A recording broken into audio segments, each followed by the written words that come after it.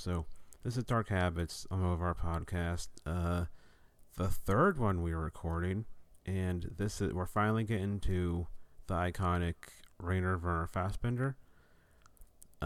We have finally, right, in the context of like our entire series, not just this season. Yeah, because like I toyed with the idea of maybe we should do a Fassbinder podcast, and then I realized I don't want to do that. Kurosawa, I had like 30 movies, and it's like, oh, this is even more. I don't know if I want to do that many. Multi-year project. Yeah, that'll take like 3 or 4 years, and yeah, luckily the last. Never mind. I'll tell you later about the 5th season topic I have in mind. Anyway, so yeah, we have a special guest from. She is on not Cinepunk's podcast. I did used to be very involved with Cinepunks. What's the show? Cinema Smorgasbord. There we go. And specifically, Bartell Me Something Good, which is a podcast dedicated to the life and work of Paul Bartel. That's probably my favorite of the Cinema Smorgasbord episodes podcast. I don't know what you call that thing exactly, but it's my favorite thing. That's when I hope for, like when I spend a few weeks, like I think it's time for another one. But yeah, well, the thing about Cinema Smorgasbord is that they do so many shows that it takes several months for it to get back to Bartel. But there are so many other great shows on that network, so I'm really flattered to hear that Bartell Me Something Good is your favorite, because there's some pretty stiff competition in my opinion. Yeah, the Jackie Chan one is probably my second favorite, and then other are really good, but like Jackie Chan and Paul Bartel are like, this will be the highlight of my week. Thank you. You're welcome. Yeah, Joel, they do a series on George Kennedy. One of their stole my idea. George Kennedy is my co-pilot. Is the name of the show. You know what? You don't even have a choice. He just showed up, and you're like, "Hey, George." Yeah. Actually, we're gonna do one Paul Bartel movie on this season. Lust in the Dust. That's a good one. Yeah, because I like westerns, and I want an excuse to watch it again, and it kind of fucking rules, in my opinion. I agree. Listen, you don't need an excuse to watch movies. You don't need an excuse to drink soda, you know? Yeah, but I want to share Lust and Dust with you, Joel, because I think you might enjoy it. It's really fun. I appreciate that. Okay. I will look forward to it. It's the other, it's like the other great Divine movie that isn't a John Waters one, because I don't think she did that many other movies besides John Waters ones. I think anyway. Yeah, so for the first of the Fassbinder installments, I wanted to talk about Fox and his friends.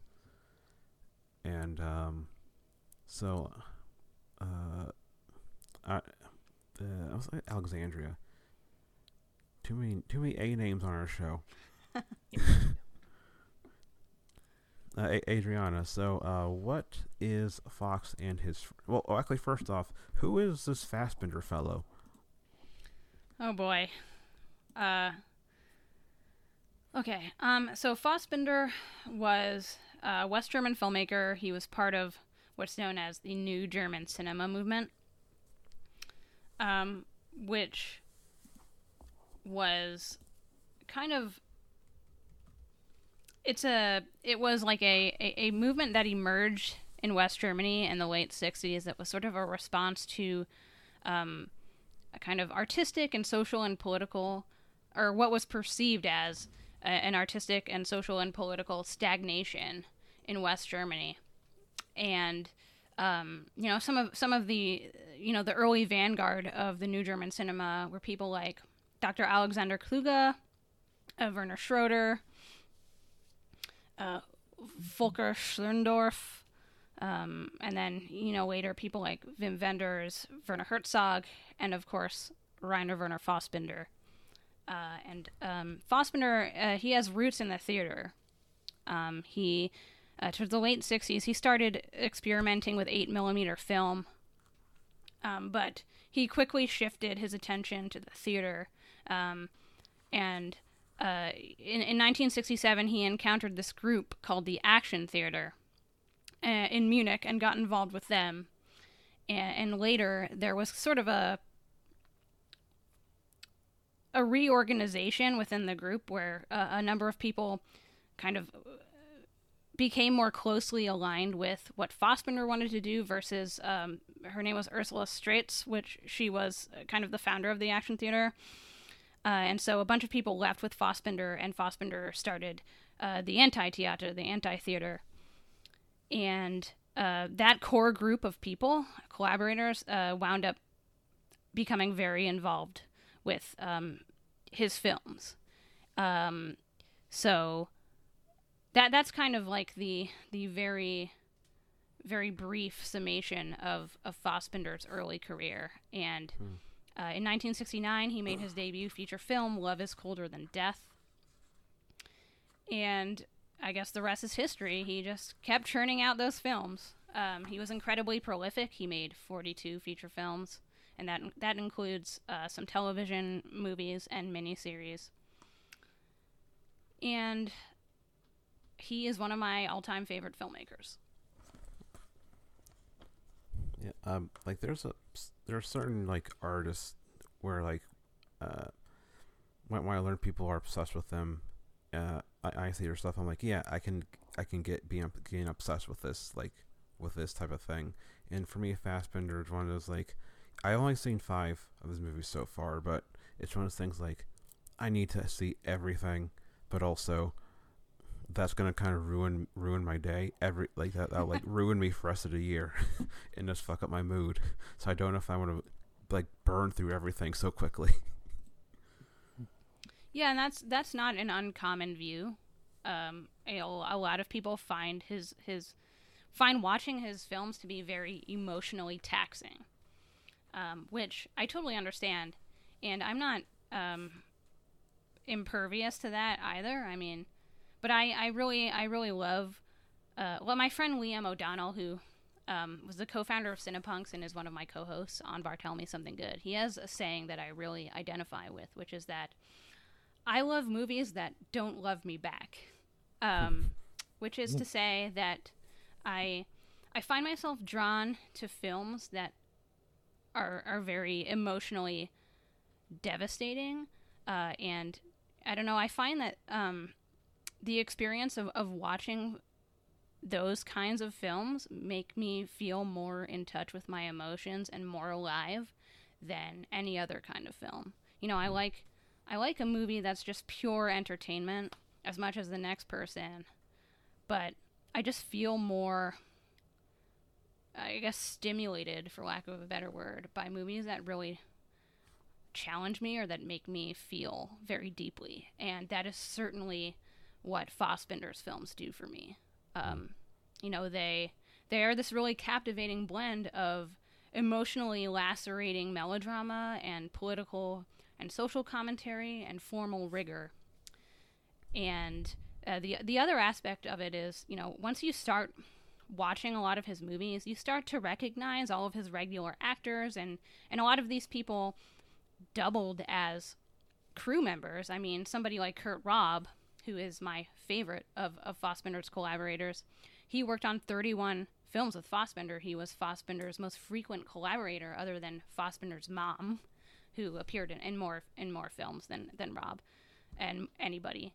But Raub not only acted for Fassbinder, but he was also an assistant director, a production designer, which is arguably, you know, the thing that he is most known for.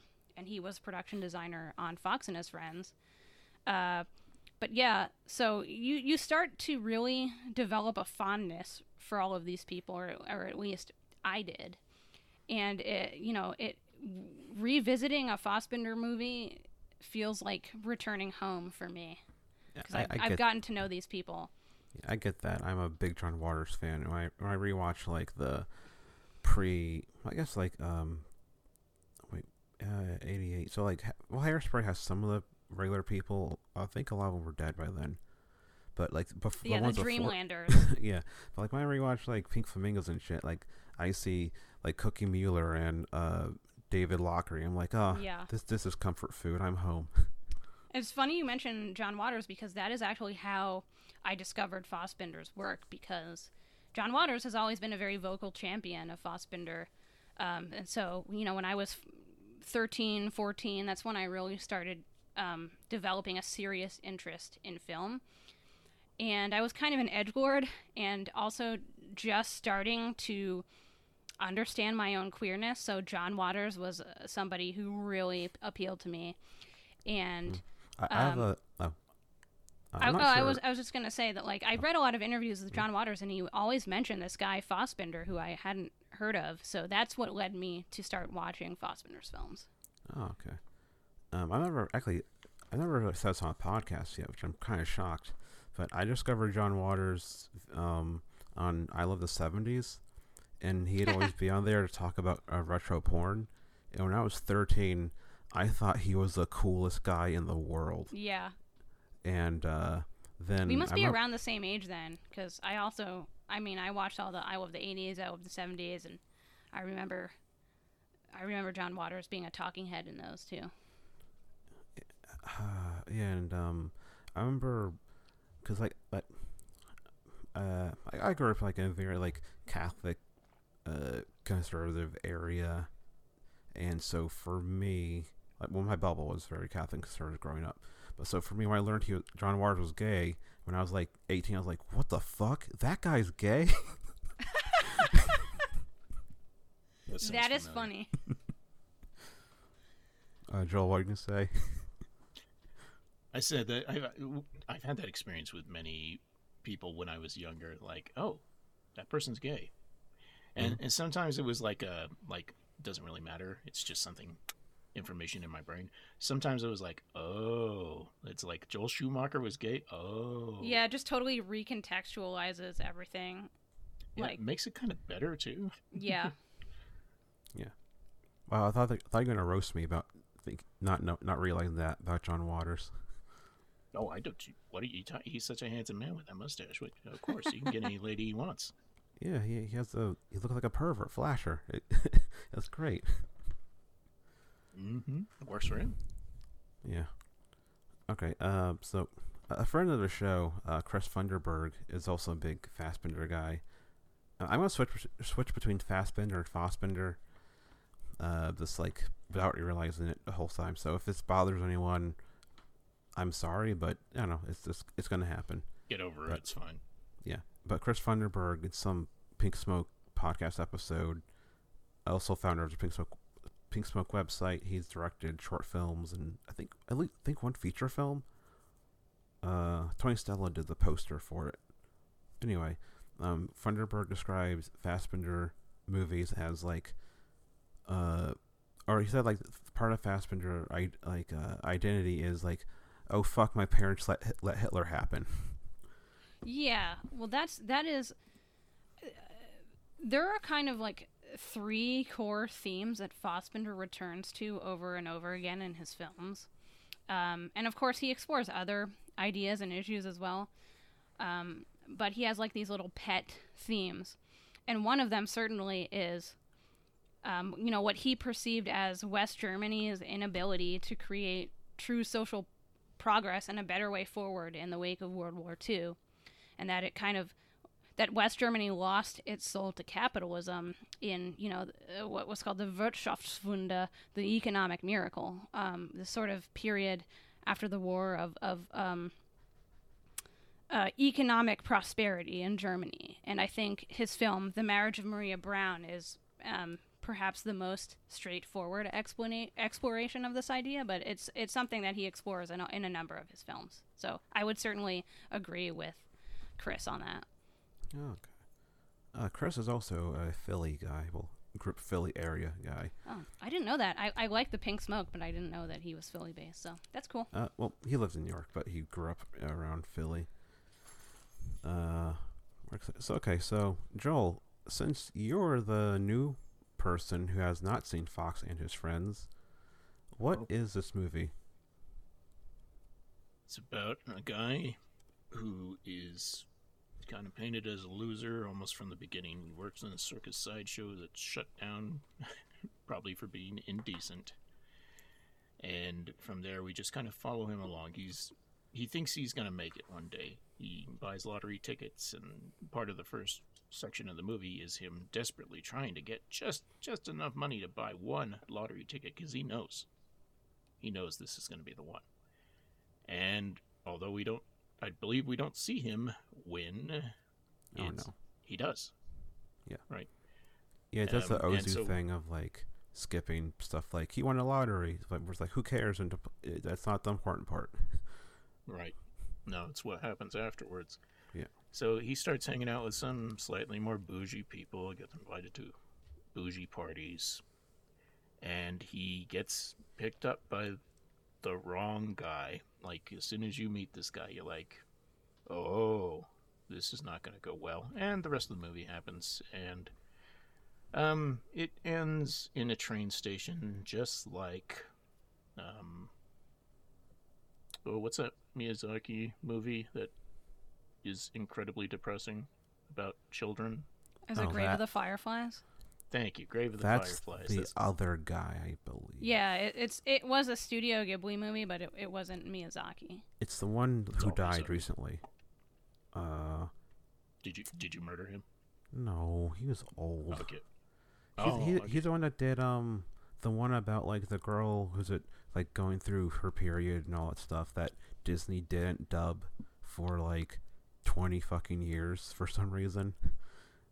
But they dubbed Princess Mononoke because violence is okay, but talking about menstruation in a movie, in animation is... Oh, Turning Red, I think is that the movie you're thinking of. No, it's the early 90s. It's a Studio Ghibli film, okay. Right? Early 90s Studio Ghibli one. It's really good, but only yesterday. Oh, you're thinking of Porco Rosso. Yes. Only yesterday. So we watched that during season 1, only yesterday. Yeah. Okay. I don't remember that part, but that's because it's insignificant. Like, I know, but like it's weird because like this. I know why it's weird. Yeah.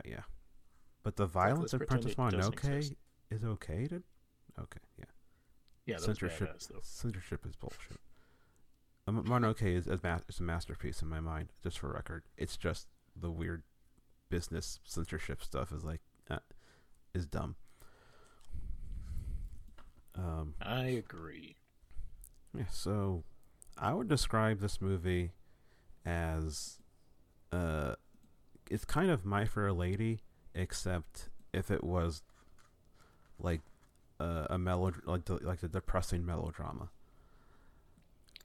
Yeah, I mean, I can see that comparison because that the Eugen character played by Peter Chattel is at least he gives this pretense of wanting to teach Fox all of the refineries of of bourgeois society, but I think the movie casts doubt on how sincere he actually is and how much he actually cares or is invested in Fox's integration into this new social class he finds himself in. But and also, I think Klaus, you had kind of speculated as to why the carnival was shut down and that Klaus was arrested. At some point in the film, it's mentioned that he went to prison for tax evasion. So yeah. I think it's literally one line towards like in the last half hour, it's brought up. Talking about if I give the money between friends is different than tax evasion. Come on. Yeah. So Joel, what did you think of this movie? It was a laugh riot. I was slapping my knees so hard I've got them bruised. My socks flew off and eyeballs popped up. No, what do I think of this movie? Like, it's a very good movie. It's part of it reminded me of this movie that I watched a couple of times that I don't know, something really clicked with it for me, and now I can't remember what it's called. Something about Mike's something. And just watching, like, you know what's going to happen to this guy, especially if you have a friend who's like, oh, this is one time for me. You know, you watch it, you don't want to watch it again. Like, okay, so something tragic's going to happen, obviously. Yeah, I mean, the movie spoils itself because everyone around is telling him, this is bad. He's going to steal your money. Right. I mean, I think it's telegraphed pretty clearly, like, what is going to happen to Fox, but the journey of getting there is still very compelling. Hey, everybody's having a good time watching this happen, though.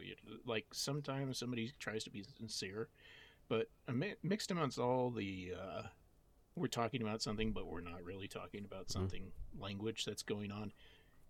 I don't know how they expected Fox, who he's not all that bright, like he says, he doesn't catch on to what's going on. He knows who he is, though, but that's not enough. Yeah, like it's really just it gets like oppressively upsetting, like in like not an exciting way, but in like I guess exciting way, kind of like I don't know how to phrase this, but like it gets like this like very dramatic. There we go. That's what I'm trying to think of. Like in dramatic way where it's like you watching him, like you know he knows this is bad, but like he just can't bring himself to do anything about it, and he gets talked out of it. And like there's even parts where he's like, "Well, I know I'm an idiot," and it's like, "No, stop! You're letting your shitty boyfriend win. You're better than this, Fox. Yeah. You well, he just wants better. so much to be loved, and that is his downfall. Mm-hmm. I don't even think I don't know how to say, like, feeling sorry for Fox's character. Yes, like I think everyone in the movie and people watching it would feel sorry for Fox, but because everything was so blatantly broadcast that, like, oh, this is going to happen. Oh, and this is how the other guy's going to get the apartment. Oh, and this is how the rest of his money's going to disappear. Like, none of it was a shocking surprise to me. Like, they just built everything up, and when it came crashing down, you're like, okay, that's exactly what I expected to happen. And the things that were more striking to me, sometimes it felt like I was looking in an alien world. I just don't have that much experience with queer cinema, so like the way people talking to each other, like I was saying, but just also, I don't know. Like for me, something.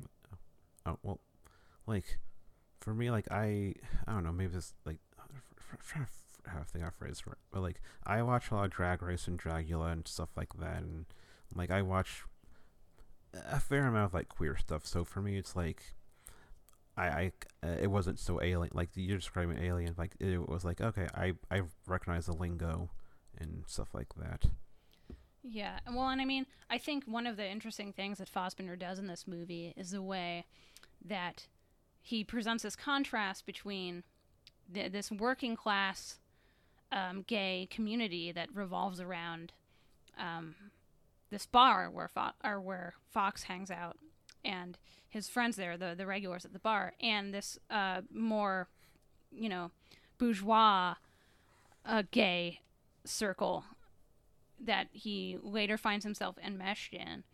And I think there are superficial similarities in that, when Fox is at this bar and he's talking to his friends, they rib him, and they, might say things that seem vicious, but it's all like with the understanding, that they're friends. Like this is part of their vernacular and how they relate to each other. But people like Eugen and Max and this other social class of men who happen to be gay, but it's like an entirely different world. They actually have real contempt for Fox. But I think, it's kind of telling in scenes like where Fox has that he collapses in the bar. Immediately, Springer and Kurt Robb's character, who is credited as Vodka Peter. Is he the other guy at the bar who was a I think he's the guy with like the bleached hair. Okay, and the suit. They immediately rush to help Fox. They genuinely care about him. So I think that's an interesting contrast that Fassbinder creates. And one of the things, when I first saw this movie in high school, one of the things I found really refreshing was that, yes, this whole movie revolves around gay characters, but homosexuality is not the issue in the movie. It's incidental. And I just want to quote Fassbinder here. It says Fassbinder talking about this subject, which is that, quote, "It is certainly the first film in which the characters are homosexuals without homosexuality being made into a problem. In films, plays, or novels, if homosexuals appear, the homosexuality was the problem, or it was a comic turn. But here, homosexuality is shown as completely normal, and the problem is something quite different. It's a love story where one person exploits the love of the other person, and that's the story I always tell." And I think that's interesting too, which is that in this movie, Fassbinder is exploring a topic that he often did in his films, which is this idea of the masochism of the heart, and the way that our emotions, and in particular our capacity for love and desire to be loved, can often lead us to being manipulated or to act against our best interests. And in this case, he's exploring this idea through a social milieu that he was very familiar with, which is the gay community. And I like that you see that like different, like the gay community isn't like a uniform thing. You see like the different versions and different areas of it, right? Which feels like for the time kind of revolutionary, because yeah, totally. Like now you would see that, but in '75, it just feel like the gay character, which is like all of them are like this, but here it's like, oh no, it's like they are individuals also. Yeah, and just to the point I was trying to make was that like Fassbinder here is kind of exploring the ways in which even minority groups that are persecuted by larger society wind up being a microcosm of that society, and wind up reinforcing a lot of the social and institutional like forces of oppression that they themselves are victims of. Mm-hmm. Well, Joel, I have another question for you. Nope. Was there enough penis in the movie? Did you think there needed to be more naked Fassbinder? I think that fits in basically what you're talking about. Like, it's not weird in the movie. Nobody's like, why is that guy's got his dick out? That may be of what I thought on. No, not really. Like, there were shots that were purposely, like, there's just a guy standing there next to another guy. And it's not a big deal. Like, male nudity, female nudity, it's, to go back to talking about that Studio Ghibli movie that never got dubbed until recently. It's like, it's a part of the body. So, what's up? Why were you afraid of it?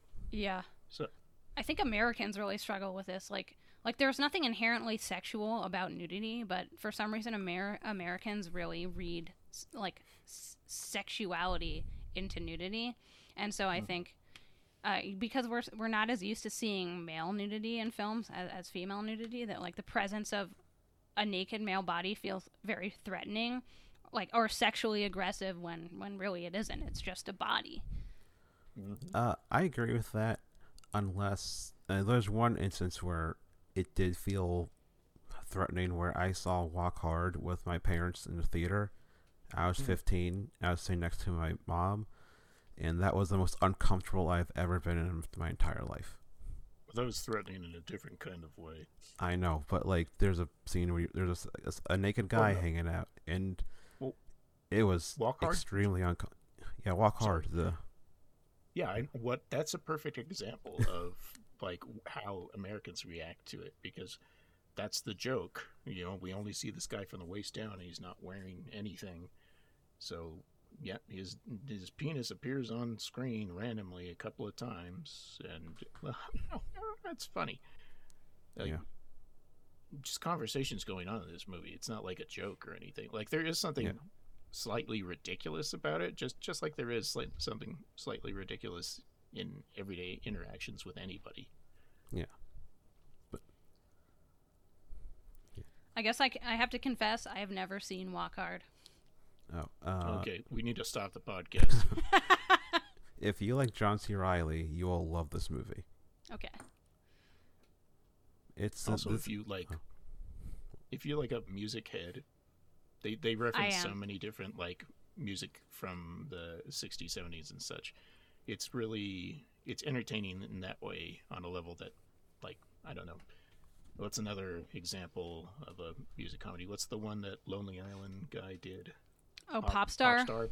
Yeah. That one's funny.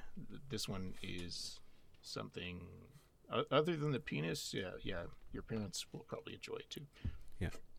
I don't think you're a child anymore, so it's okay to watch with your parents. No, Adriana, get permission.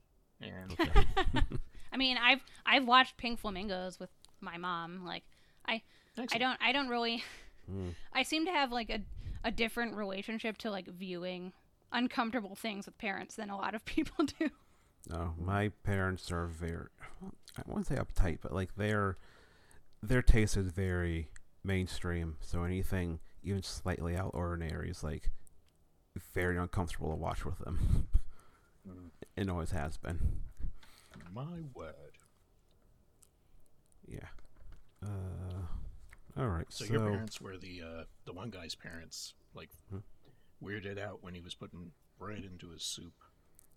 Yeah, and when we started doing that, my reaction was like, "Yeah, that's what you do with soup," and then there are all these little moments that show how petty Eugen and his family are, or how judgmental they are if somebody doesn't conform exactly to their idea of social manners, or how things should be, like what is socially acceptable. And in this case, like putting bread into your soup is not acceptable. Eating with your hands.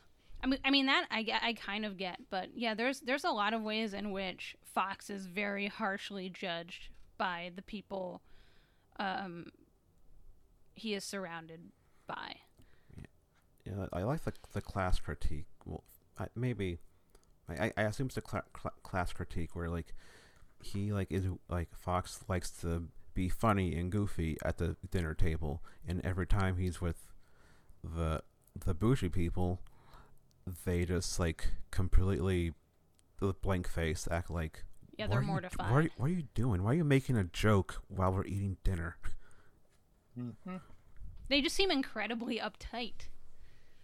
Which that's counterbalanced to, because that's the same father that works at the book binding, right? Yeah, he owns like a printing business. Getting drunk all day. He's acting totally uncouth while he's at work. But the second him and his wife are getting invited over, it's like at your best behavior. Everything's cleaned up. It's not the same person, but this is our expectation. I mean, you see that kind of throughout the film. Like the way that Eugen and Max and Philip and all those guys behave towards Fox is incredibly uncivilized and barbaric. But they believe that they are in the right because they belong to this higher, in quotes, social class. And like they're part of the tension is this idea that like Fox may have money now, but he will never be able to fit in because that's just not who he is. He doesn't belong, and you cannot move above your station in society. There are these inescapable social and economic power structures that dictate, society and how people live. And, I'm sorry, go ahead. There's a Lindsay Anderson movie, This Sporting Life. The title's kind of weird, but it's Richard Harris is a rugby player. He's a coal miner that becomes a big rugby star, in the whole movie is just a class critique of he goes from being he starts low like working class and becomes like a rich superstar, a rugby player, but in the eyes of the rich people, he's still just some like redneck coal miner to them. Yeah. He will never, even though he's rich, successful.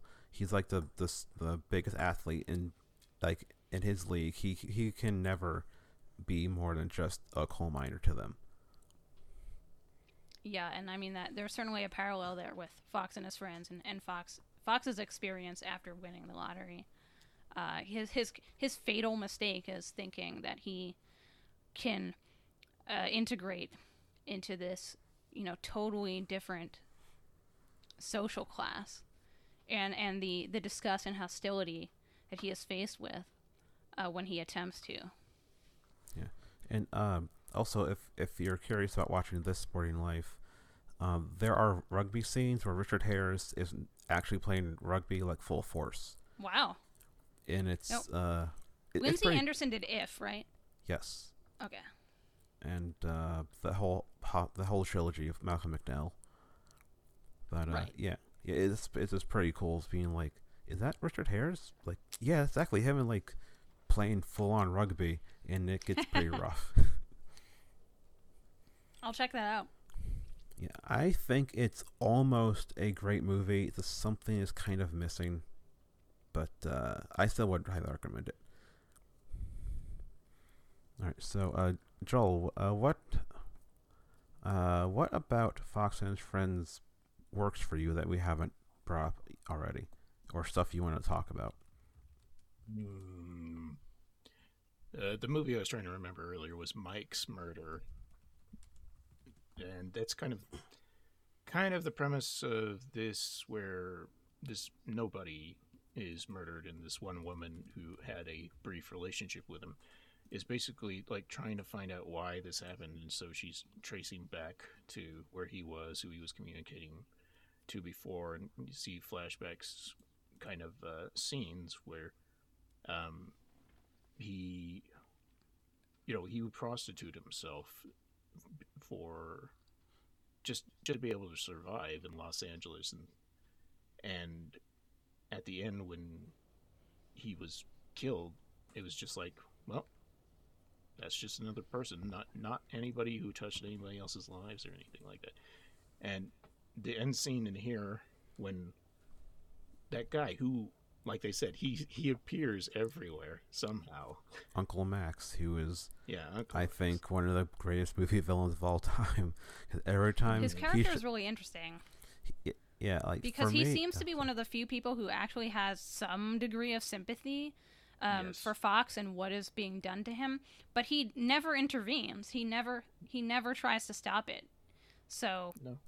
I got a different read off of him. To me, it feels like he's like third episode in season, for going to mention comic books. He's like a watcher. He's just like this. He's just gonna let it happen. He'll observe, but like there's something sinister about him. Where every time he showed up, I just felt tense. Yeah. Because he would just like kind of, it's like he literally like just like teleport in, and it's like, oh, okay, like, oh, okay, he's here. Well, now things are gonna get even shittier for Fox. Yeah. Have you seen the Fassbinder film Martha? Not yet.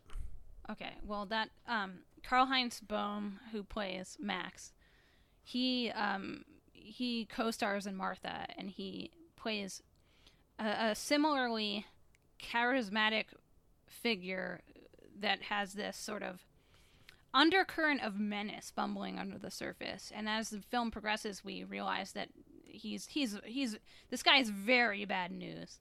But that's sort of the vibe that he has in Fox and his Friends as well. But unlike in Martha, his character never crosses that line into like outright despicable, but he certainly is complicit in what happens to Fox, for sure. Yeah, like when he first brings Fox to the party, when Fox is out of the room, and the mustache guy, looks like Pierre Clementi at first glance, but not quite Pierre Clementi. Look, that actor. What's his name? I forget his name. He's in a few of those earlier Fassbinder movies. Yeah, but there's a part in the party scene where like there's like discussing him like, oh, he's my newest pet project. Rudolph Lentz, that's his name. Yeah, and they're going off like talking about him like, oh, I captured this like. It feels very colonial, like, oh, I captured this wild African. Look at him. It has that type of tone to it. Yeah, like Fox is sort of the spectacle on display for them to judge and poke fun at. And that really is like something that happens throughout the movie, not just at that party. Like they never stop sort of talking about him behind his back, making fun of him, treating him like, this zoo animal. Mm-hmm. Yeah, it's kind of like Black Girl, but from the opposite perspective. Where in Black Girl, the Simbin movie, it's all her perspective, but in this you get a little bit of like the other perspective of like, oh, these rich white people are terrible, and you get the full, you get all their thoughts, all their point of view on it. Yeah, it's like that movie Trading Places where Eddie Murphy. I was thinking Trading Places when watching this, actually. A Philly movie, too. Mm-hmm. Yeah. Nobody gets... well, anyways, I don't want to talk about that. That movie, if it didn't have the blackface, I'd like it a lot more now. Well, there's also that's the thing I didn't want to say. There's a gorilla rape, so... Yeah. There's stuff in that isn't great. Implied. Maybe hasn't aged well. Oh, no. Yeah. No. I think it's some parts are hilarious still, but others aren't. Oh yeah. Yeah. Sure. One aspect of this movie that I think we should touch on is the sort of personal component, because the Fassbinder he grew up fairly middle class, and when he was a teenager, his parents divorced when he was very young, and when he was a teenager, he went to go live with his father in Cologne. And, while he was there, he worked as a rent collector for some properties that his father owned. And many of these properties were basically tenements where immigrants, or as they were called in Germany, the Gastarbeiter, the foreign workers, where they lived. And this was really a formative experience for Fassbinder, because this is when he really first started to develop this fascination and identification with the working class, and immigrants and outsiders, that really he carried for the rest of his life and throughout his career, that we see in his work, and certainly that we see in Fox and his friends. But a lot of his collaborators and a lot of Fassbinder scholars have talked about the fact that this movie is really interesting because Fassbinder, the character that Peter Chattel plays, Eugen, is really a version of Fassbinder, and the character of Fox could represent a number of Fassbinder's working class lovers, and it's interesting that he kind of chose to put himself in this sympathetic role as this working class character. And it, at one point there was a dedication in the film, like to Armin and all the others. Armin being Armin Meyer, who was like an illiterate butcher who Fassbinder had a relationship with. He met around the time he started production on this movie. But yeah, it's really interesting that like Fassbinder is kind of in one way sort of criticizing himself through this movie, and how he has treated and objectified these working class men who he was romantically involved with. And there's a really, really good interview on the Criterion Blu-ray of Fox and his friends with Harry Behr, who plays Philip in this movie, where he talks about this. But yeah, that adds a very interesting layer to the movie where you don't need to know that to appreciate like various aspects of this film. But if you are aware of certain biographical information about Fassbinder, it definitely like adds an interesting layer to the movie that you could dissect.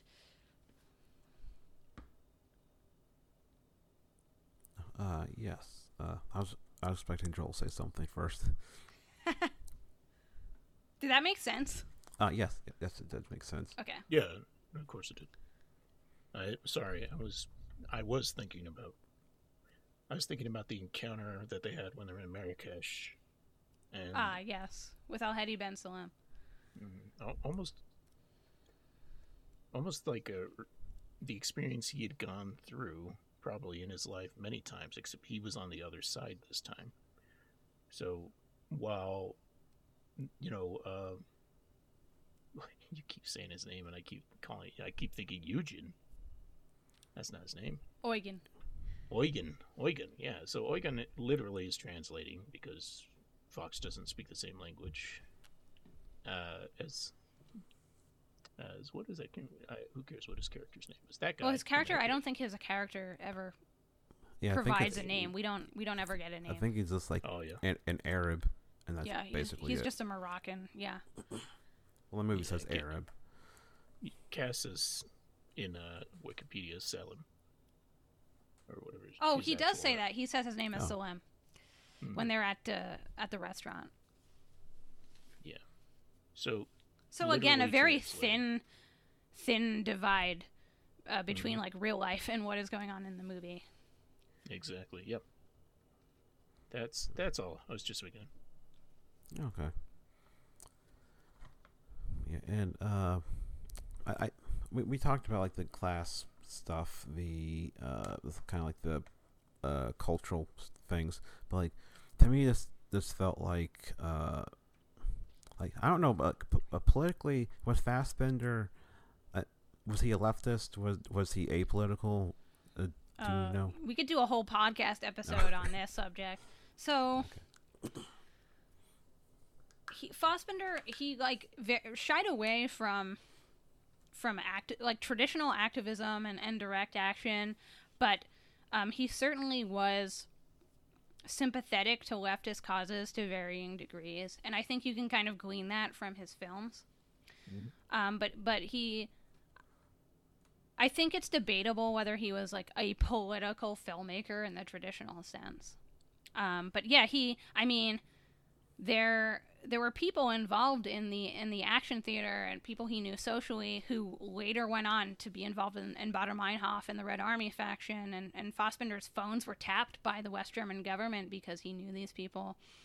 And if you watch his segment in the anthology film Germany in Autumn, which was a response from various West German filmmakers to the terrorism that was going on in the late 70s with Baader Meinhof and the Red Army faction, you can tell that he really resented this sort of draconian government response to what was going on, and that he, at least to a certain extent, understood where these leftist groups were coming from. But yeah, I think Fassbinder was like actually very kind of tricky to categorize as any one thing politically. I know he described himself as a romantic anarchist. Okay. But he certainly wasn't right wing. Okay, yeah. Yeah, because like watching this is this a critique of capitalism? Definitely. Okay, I wasn't sure if I was assuming too much or not. And also like parts of this felt like Pasolini-ish, but politics toned way down because Pasolini was all politics. Yeah, Pasolini was like an avowed Marxist, communist, and you could tell that. And he also he did a lot of journalism, and he wrote extensively about politics too. So yeah, he was. I think he was awesome. I'm not sure if you've seen the picture or not, but at the premiere of Mama Roma, a fascist showed up, and where he's punching him. Yes, that is a great image. That really sums up so much about Pasolini. That one image. It's so good. Well, I mean, there's the duplicity of these people who pretend to be higher than the people that they're stepping on to get where they are, right? It's like one of the things that has to occur to you or to somebody who's watching it is that, like, Fox's money has gone into his boyfriend's life and also saving this, quote unquote, saving that factory. But they were running out of money that they already had, and there was already more than one disaster just while Fox was in, quote unquote, employed there. How long is that thing going to last? In the end scene where he goes back to the apartment and the locks have been changed, we see Eugen. Is that Eugen? Eugen. Eugen darf en Hufen. Sorry, that was me making fun of German, and I am an asshole. Eugen. And his ex-boyfriend just hanging out on the balcony, like, I hate this furniture. We need to get rid of it immediately. Ugh, like, yeah. I don't understand. I mean, I know why, because he's a asshole. But also, that money doesn't exist. Like, his ex-boyfriend didn't suddenly become rich again. Eventually, it's just going to all fall around to bankruptcy and whatever. Yeah. And obviously, these people don't help each other unless they're getting something out of it.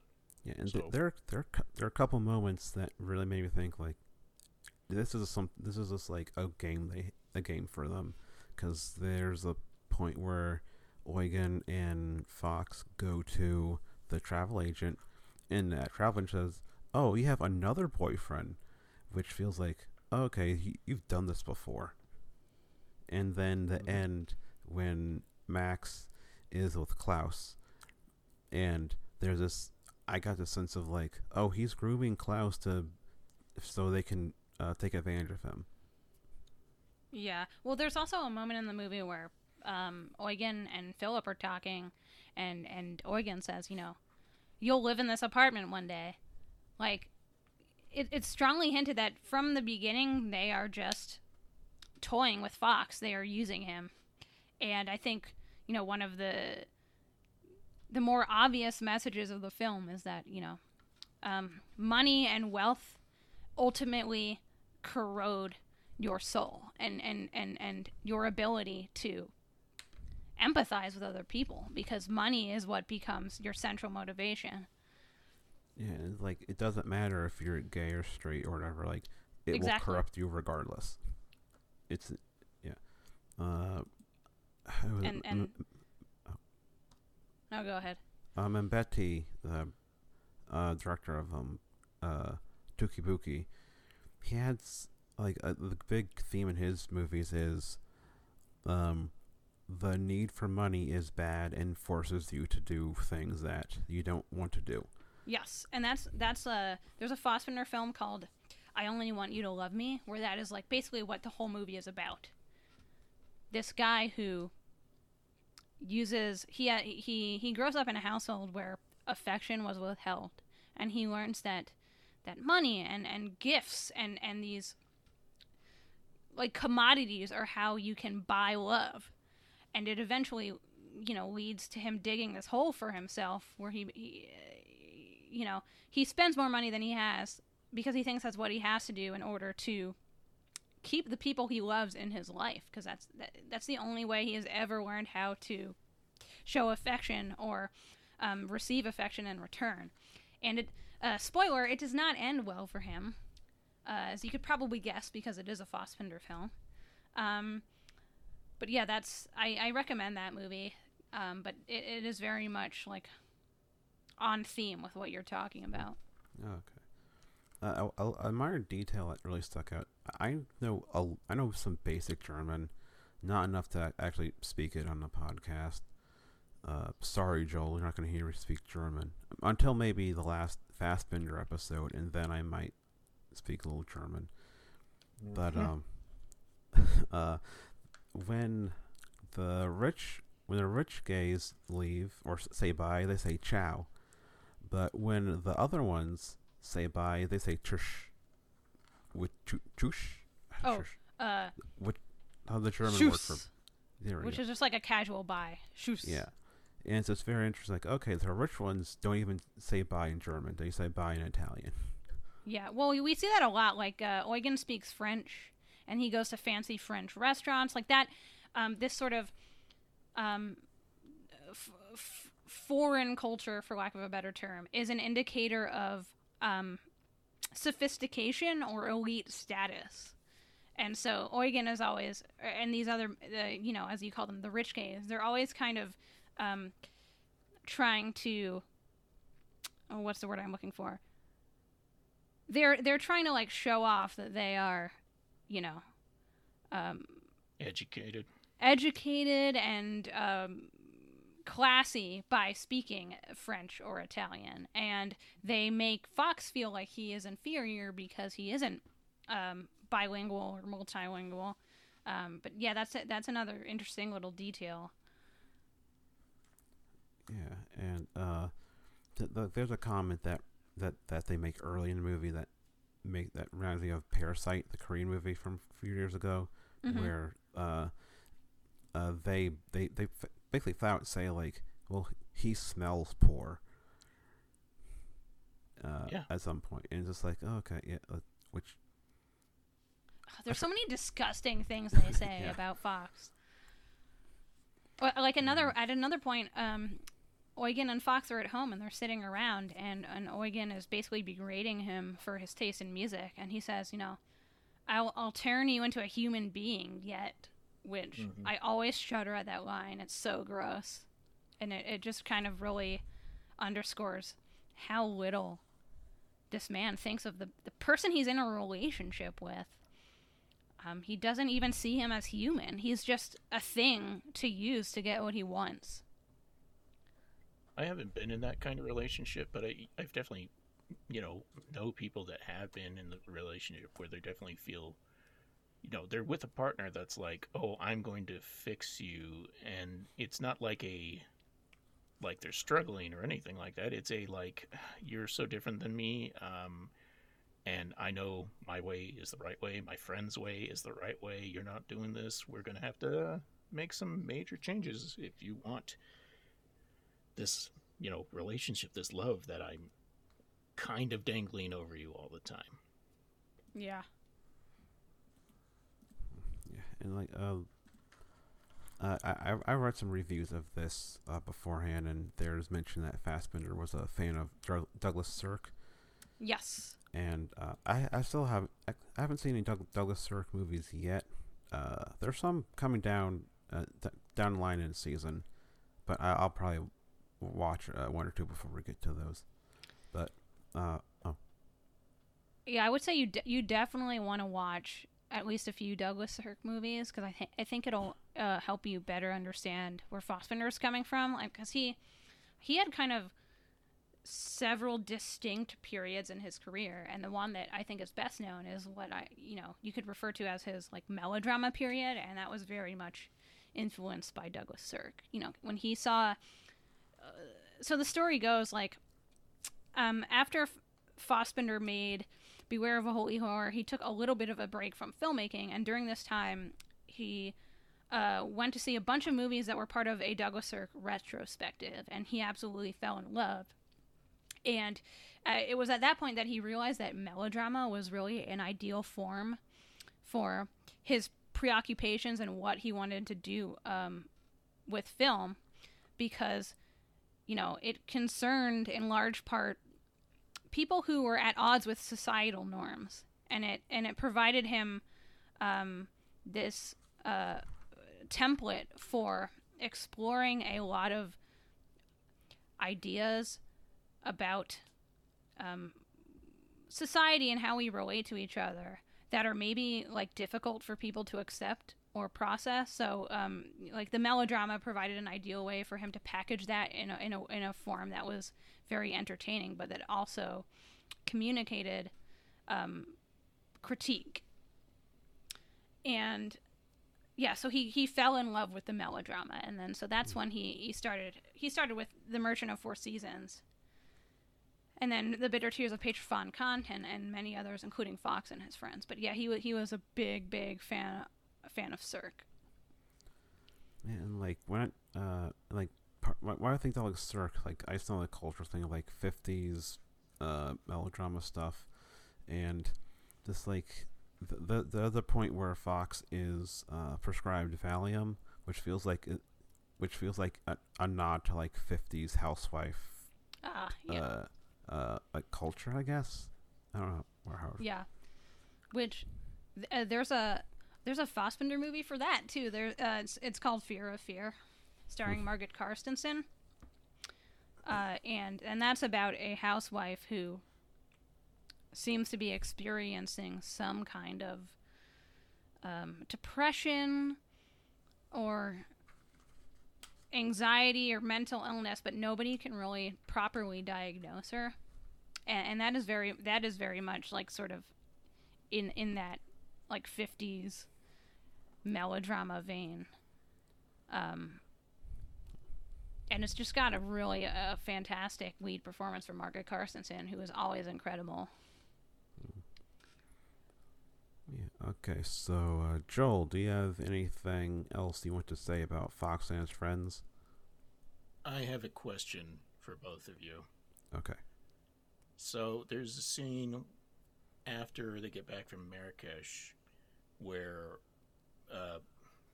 the owner is freaking out because it's like, we're ruined again. You just happen to go on vacation, and they bring in this magazine that has just been cut so that the top, most of the top part is missing.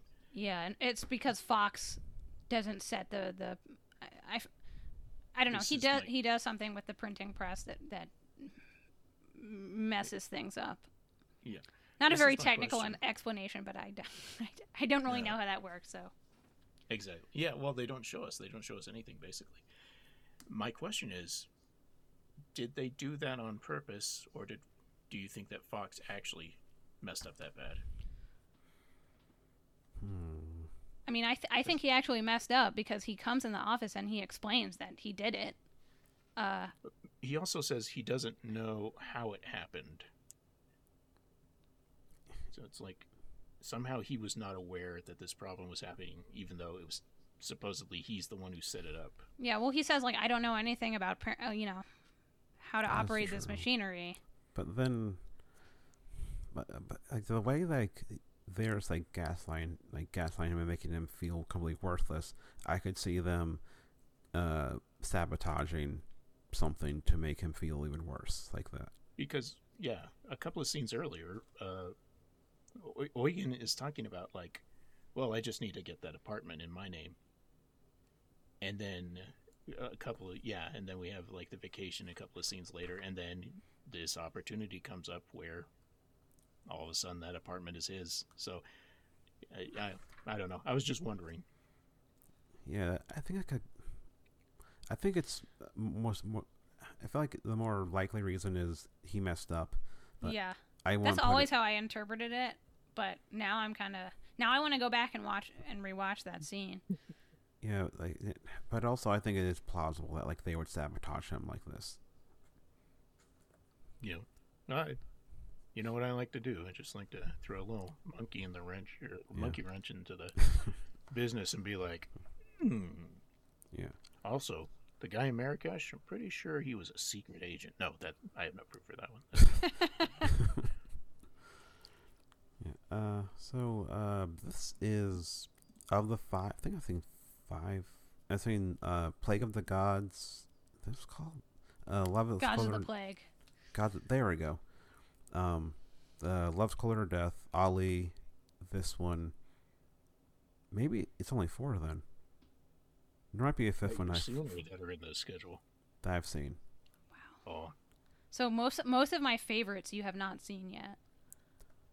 Yeah, because the other ones are. I got rid of Criterion Channel a while ago because I kind of stopped using it because I'm in college again, and that takes up most of my time. So so it was like a waste of money. So yeah, I'll probably when I have more free time. This is a thing like I will get back to. Maybe not completing all of it, but getting more, seeing more of a Fassbinder. Yeah, I don't know. I've liked every single thing that I've seen by him, which is not that much, except for one where he, it's based on a play, not his play, and I don't think he directed it, but he is just this like huge ego-driven, crazy person who drinks all day and sleeps with women, but he's also just completely intolerable. And as with any movie that I've seen, I don't know if I know what you're talking about. He dies at the end. Oh, hold on, let me look. Is it one of his films, or is it a movie that he acts in? No, it's a movie. It's like it was. I think it was for TV. It's called Baal, Baal. Oh yeah, that's a Volker Schlendorf's. Yeah. Yeah. Yeah, I didn't like that only because sometimes the character is just so detestable. You're like, I like what's going on, but I really don't like this person. And so that's good. That's great. He does an amazing performance. That is a movie that I wouldn't want to watch again, as opposed to this one. Like, Fox and His Friends was not depressing enough for me to be like, oh, geez, I'm never gonna watch this thing again. Mm-hmm. Yeah, the second time through, it wasn't as harsh.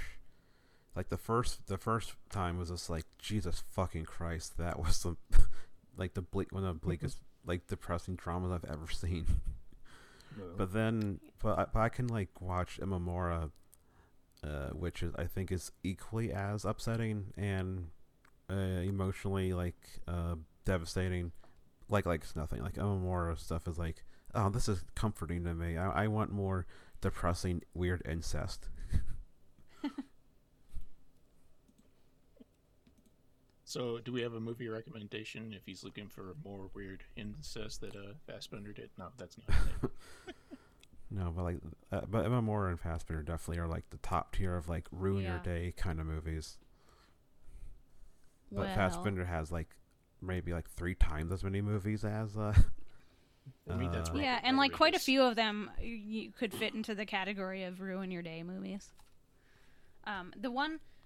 So before we recorded, you said like have some recommendations of films from 1975. So yes, one Fassbender movie that I really love that is sort of underseen and not talked about as much is a film he made from 1975 called Mother Küsters Goes to Heaven, and it is about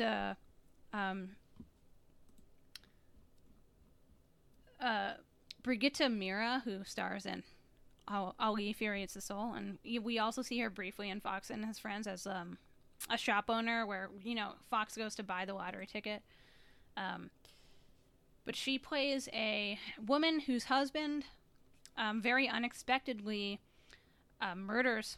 He's a factory worker and he murders his boss and then kills himself, and she finds herself in the middle of this media circus where everybody has become fixated on, this story and what her husband did, and various people and political factions are trying to manipulate her into getting involved with their causes by saying, like there's a Karl-Heinz Bohm and Margaret Carstensen play a communist couple, and he's like the leader of the Communist Party. In West Germany, or not in West Germany, but like the branch of the Communist Party wherever she lives. I forget where exactly the film takes place, but he tries to like recruit her and convince her that like, what happened to your husband is the result of capitalism, and your husband is a martyr for the workers. The cause of the workers, and later like an anarchist group tries to get her involved with their goings on, and it's just kind of a movie about how this poor woman is used and manipulated by these various groups and by the media, and her children seem to really have no interest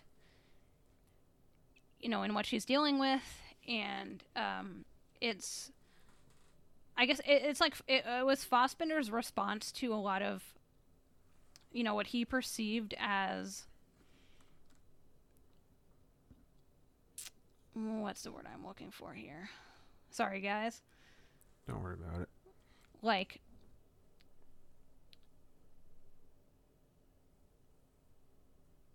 you know, the left being sort of ineffectual in realizing the change that they talk about, and not actually doing anything. Like, a lot of it was theory but not action. And so you know, the movie explores a lot of these ideas, and of course Brigitte Mira is incredible as Mother Kusters. And so that's a really good Fassbinder movie that, you know, doesn't really have the reputation of like some of his better known films, but it's just as good. Another movie from 1975 I want to recommend is Kurt McDowell's Thundercrack, which is a very, very different movie. It is this 160-minute art house horror porn, where like every kind of sexuality you can think of is represented, and it's sort of a takeoff on The Old Dark House. Like, the premise is it's a dark and stormy night, and various strangers wind up stranded at this secluded mansion, and, you know, weird things happen, and it's very campy and fun. It's George. Okay, yeah, George Kuchar wrote it. Yes, that yeah, he was the partner of Kurt McDowell, who I think he was the mentor of Sarah Jacobson. Oh, okay. I didn't know that. I believe there was a connection between two of them.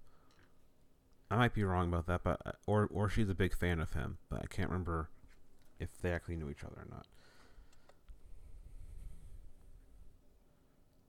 Anyway, do you have anything else, Adriana, or is that it? I think that's it. Okay. For me,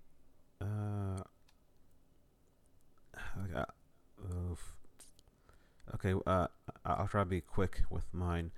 One, it's a known thing, I love Russ Meyer. So Russ Meyer, my favorite Russ Meyer movie, Super Vixens, is from this year.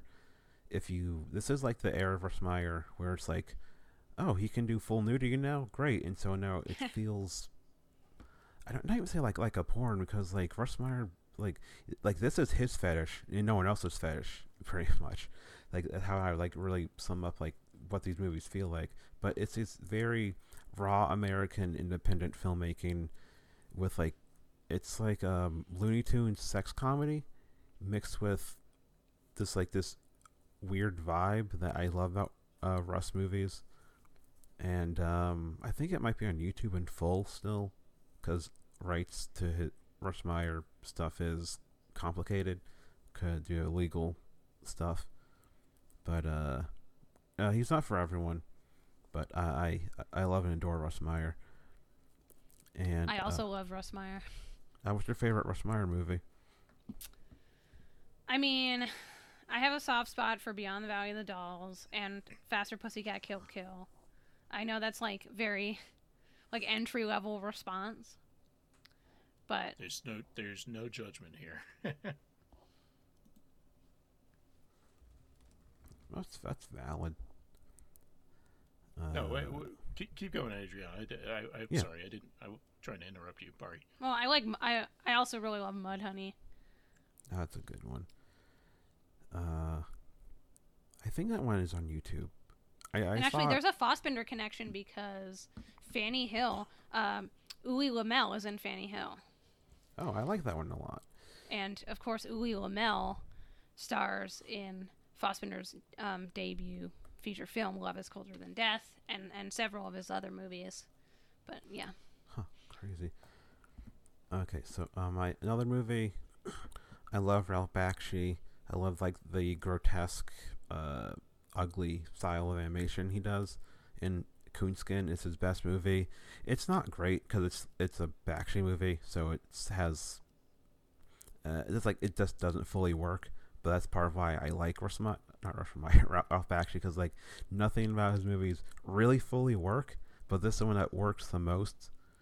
But Coonskin is his take on Song of the South, but it's 1970s Harlem. and it's not like a Django Unchained situation where it's like, I don't think Tarantino talked to black people before making the movie. Where this is true. Back she did like he talked to black people in Harlem like, what is your life like? And there's even like a monologue sequence where there's a black woman who I don't think is an actor. She's just like a black woman who lived in the area. And it's anime, and she's like just talking about the realities of being a single mom. I think a single mom like in Harlem at this point in time.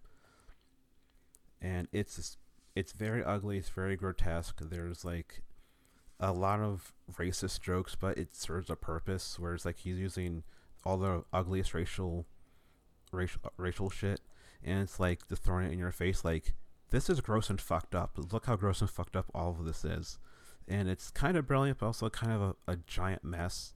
But, yeah, I mean, I'm always sort of suspicious of movies like that by white people. But I didn't realize that Bakshi at least did try to get input from the community he was depicting. So that's interesting. That's definitely, yeah. I agree with your assessment of Tarantino. But yeah, I need to revisit Coonskin because I did not like it when I watched it, but it was a long time ago. Yeah, I mean, like I should say I'm black, so like movies, the Tarantino black stuff really gets to me in a way that's like I can't watch his movies anymore. It bothers me so much. Yeah, and even the way he talks in interviews. Let's not get into that. Yeah, we this is not a Tarantino podcast. So. Joel, I'm sorry for bringing this up again. I mean, you like that movie. I don't think there's anything wrong with how much you talk about it. It is not something that I've seen. Okay. Yeah, but anyway, Coonskin, it's Barry White and the guy from Miami Vice are two of the main characters, and it's kind of crazy. And what else was it? Don Johnson? Okay. No, the black one. Oh, okay. I always get his name, the order of the names wrong. And my last one. My last one is The Beast, the Borovchak movie. Ooh. I don't know if I even call it a good movie, but it's more of a crazy experience that you kind of It's a vibe. There we go. If you like, I don't know what to even say extreme stuff. It's just this very sexually aggressive, like bestiality rape fantasy. Yeah. Movie, and it's very. Yeah, I feel like you're gonna know fast if you're gonna hate it or not, because the movie opens with horse stable hand trying to get horses to fuck, and you see the horses fuck, and it's like, well, this is grotesque, and it gets even more grotesque. I like what I've seen by Borovchak. The Strange Case of Dr. Jekyll and Miss Osborne. I really like that one, and that also has a Fassbinder connection because it stars Udo Kier, who Fassbinder knew as a teenager. They kind of frequented certain like working class bars and gay bars, and then later he reconnected with him as adults. After Udo Kier had been acting for quite some time. Kier then appeared in a number of Fassbinder's later films. But, Dr. Jekyll and Miss Osborne, I really like. I like Behind Convent Walls, which is another kind of, like, sleazy, psychosexual drama. And I think, I've seen one other movie by him. Oh, Immortal Tales, which is an anthology film of sorts. Which was on Netflix streaming for a long time. Yeah, which was weird. Which I'm shocked my dad never stumbled into that on accident and telling me he watched some weird movie. Because if he finds some weird shit on Netflix, he will let me know. And half the time it's like, oh, I've seen that already. Mm-hmm. one thing, another thing about Coonskin, Scorsese and Bakshi were friends at the time, and Scorsese did some B-roll footage for the movie. Wow. I don't know if they're still friends, but yeah, they were apparently friends at one point. It's a good bit of trivia. Yeah. Yeah. Okay, so J-Dog, J-Diesel, what you got? I don't have anything new for 1975. That doesn't matter. I said Ozala right here. That's the year. So most of the things I've watched were pretty damn good. Dolomite, obviously, just as good as that Kurosawa movie I just mentioned. Sure. The worst of the Dolomite movies. Dolomite is the worst of the Dolomite. Yeah, well, it's the worst of the Road Raymore movies. It's still good, but it's not the crown jewel. Okay. Well, I'm just going to talk about a movie that is not like a particular favorite of mine, but according to Letterboxd, it hasn't been seen by as many people as I would have thought. It's called Take a Hard Ride. I've recommended it probably before, even though, like I said, it's not my favorite. But it stars Jim Brown, and Fred Williamson, and Jim Kelly as a Native American that knows martial arts. Just, fill in the space. One of those Italian westerns directed by Antonio Margheriti, speaking of Quentin Tarantino. Yeah. And it's a pretty typical plot, these guys, bandits, they're getting pursued by bounty hunters. Lee Van Cleef is a bounty hunter in this. Catherine Spack also in this movie, although I don't think her character has a name, so you can appreciate how much they were thinking about the woman's role in stuff. No, I don't. Like I said, it's just a simple Western. It's fun to see these actors, like period piece Western style, being working together and things like that. There's heists, there's people shot, there's horses, explosions.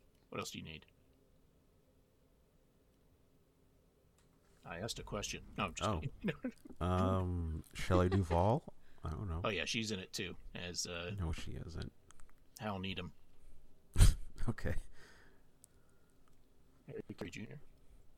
These are just names that I know that are also people in the movie. Yeah, I don't really have anything hot to say about it. Adriana, do you have any spaghetti westerns that you hold dear to your heart? I gotta say, like westerns the western genre is not one that I have particular affection for, and the kinds of westerns I like tend to be unconventional. I like The Great Silence. And I really like Mario Van Peebles' Posse, which is a very underseen gem. Yeah, that was also on Netflix for a while, which is funny. Never bought. It was just like in my watch list, and I kept going, not today, and I don't think it's there anymore. And another one I really like, it's a German film called Deadlock by Roland Klick. And that's like a very good, tense, Western-ish film set in the desert. And it stars this guy, Markhard Bohm, who is also in several early Fassbinder films. And actually, I believe he plays a very minor role in Fox and His Friends as well, as like one of the American GIs who Fox tries to pick up. The white one or the black one? The white one. Okay. What about Lust in the Dust? That's a Western. Oh, yeah. I can't believe I forgot about that when we started the I think actually we weren't recording at that point, but we were talking about it before we recorded. But yeah, that's of course a very campy sort of take on the Western, but very good. Yeah, that might be the gayest Western.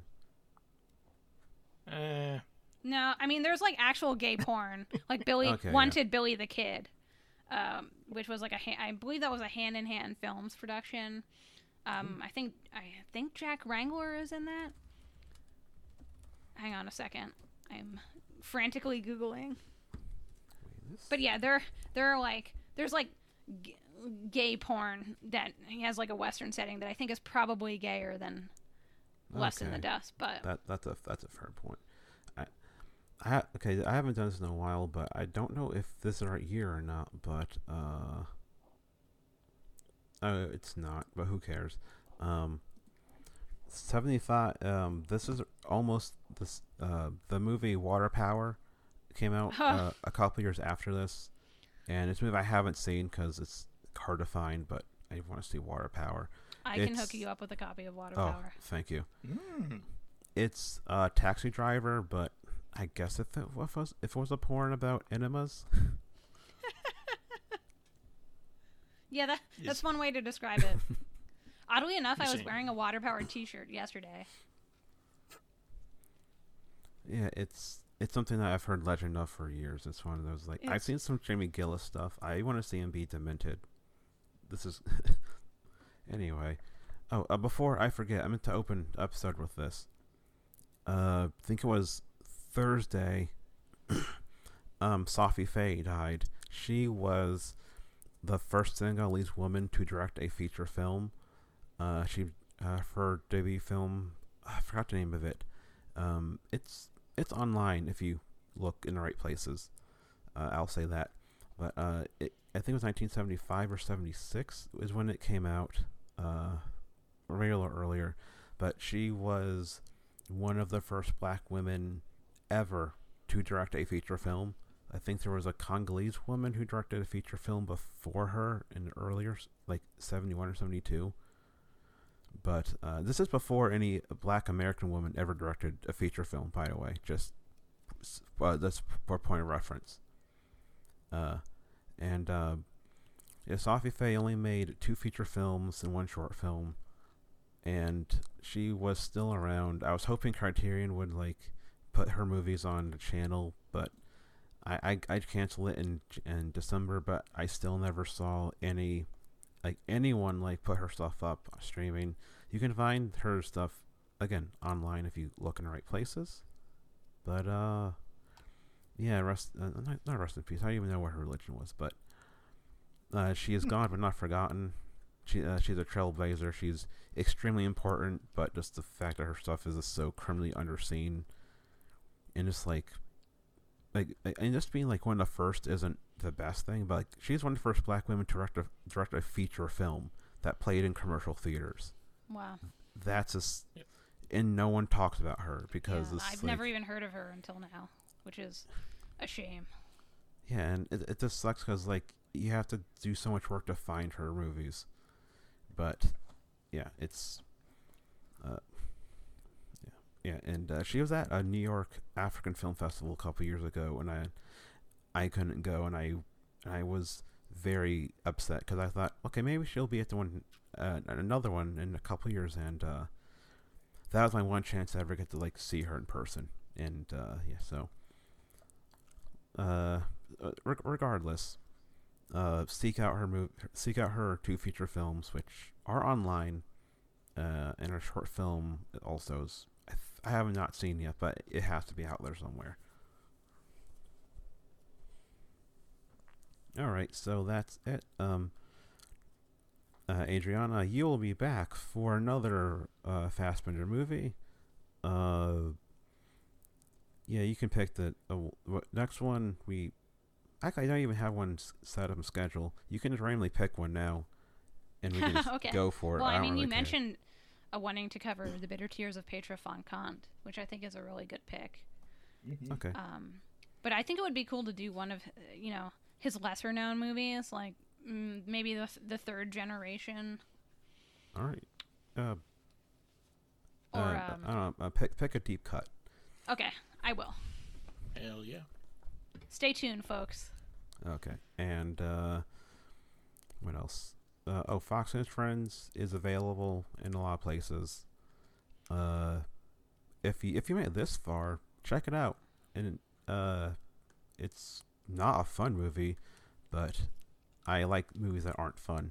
So I don't know. It's just an excellent movie. Yeah. What else do you need?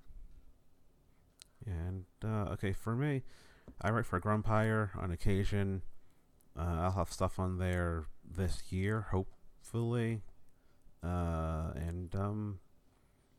Just Grumpire. And I'll be on Movies from Hell this year. That's all I know. I'm on there like 5 times a year at least. And yeah, look out for that stuff. I'm on the show's on Twitter at Sister Sewer Rat, which is a reference to Dark Habits, the Almodovar film. And all one word, by the way, Sister Sewer Rat. J Dog, what do you got? Not doing anything right now, but I'm definitely thinking about doing more things now that my mental health is in a place where I don't feel like I'm going to crack open like an egg every time I get in front of a microphone by myself. So, I don't know. What do you guys like? Movies? Oh, yeah. I'll probably do something about movies. But movies with hugs in them. You know, Okay. something cuddly.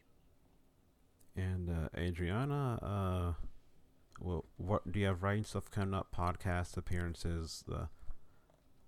Well, I mean, as I mentioned earlier, I co-host a podcast about Paul Bartel called Bartel Me Something Good. It's part of Cinema Smorgasbord, which is part of the Cinepunks podcast network. I also just recently published my first piece of writing in like 2 years for Split Tooth Media. It's an article on a Fassbinder-adjacent film called The Island of the Bloody Plantation, which is an exploitation film directed by Kurt Raub. And it stars Udo Kier and Barbara Valentin, Kurt Raub, Peter Kern, a number of Fassbinder's frequent collaborators. And the article delves into the very disastrous production of the film and the various people who made the movie. So you can find that on splittoothmedia.com. That sounds fascinating. And before we officially go, I forgot to mention the guy who played Uncle Max in Fox and His Friends is the guy from Peeping Tom. Yes. Which he looked familiar, and I was getting creeped out already. It's like, I think that might be why I found him so creepy. Yeah. Makes more sense. Yeah, so, yes. Next episode we're recording will be El Pico 1 and 2. 2 more super fun movies, Joel. So, get ready for 2 fun movies about children, about teen kids who are addicted to heroin. That's Eloy de la Iglesia, right? Yes. Did you pick the movies in this season in order to make me uncomfortable? Is that what's going on? No. Okay. No. We're not going to do any animated movie where children are getting murdered or worse things, right? Because it's like literally my least. Yeah. No, this is just like teen drug use, and it's very grim. It's on Shudder. Wasteland. Oh yeah, it is on Shudder. Also, I'm looking at Amazon, and right now you can get 1 and 2 on Blu-ray for $26.99, which is really good. I highly recommend those movies. Severin put out a Blu-ray with both of the Pico films, and another one that is, the name is escaping me. But Navalleros. Yes, that's it. Which is The Knifers, I think, in English. Yeah. And spoiler alert, Joel, before you watch those movies, the actors in them are like were like actual street kids who were addicted to heroin. So it's very, very, very real and very uncomfortable. Yeah. I don't think any of them had happy endings. I think a lot of them are dead or in prison. Oh, anyway, thanks for making this easier on me. Really appreciate that. Well, I want what you do now instead of getting blindsided later. Oh, okay. Anyway, yeah. So that's it. Watch El Pico movies if you haven't. There are a lot to take, but if you, I don't know. Yeah, I'll leave it at that. And yeah, see you guys next time for that or something else. I haven't decided the order of release yet.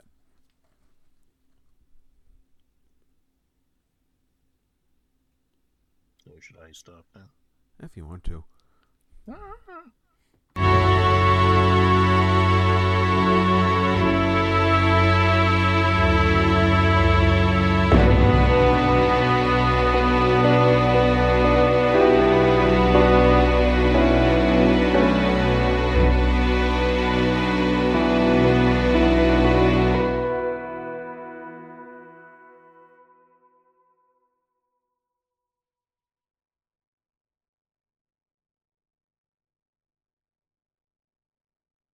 Our theme music is by James Fell. Our logo is by Andrew Bargeron. You can find him as Jametzko on Threadless, TeePublic, Redbubble, Shirtwoot Catalog, and T-Theory.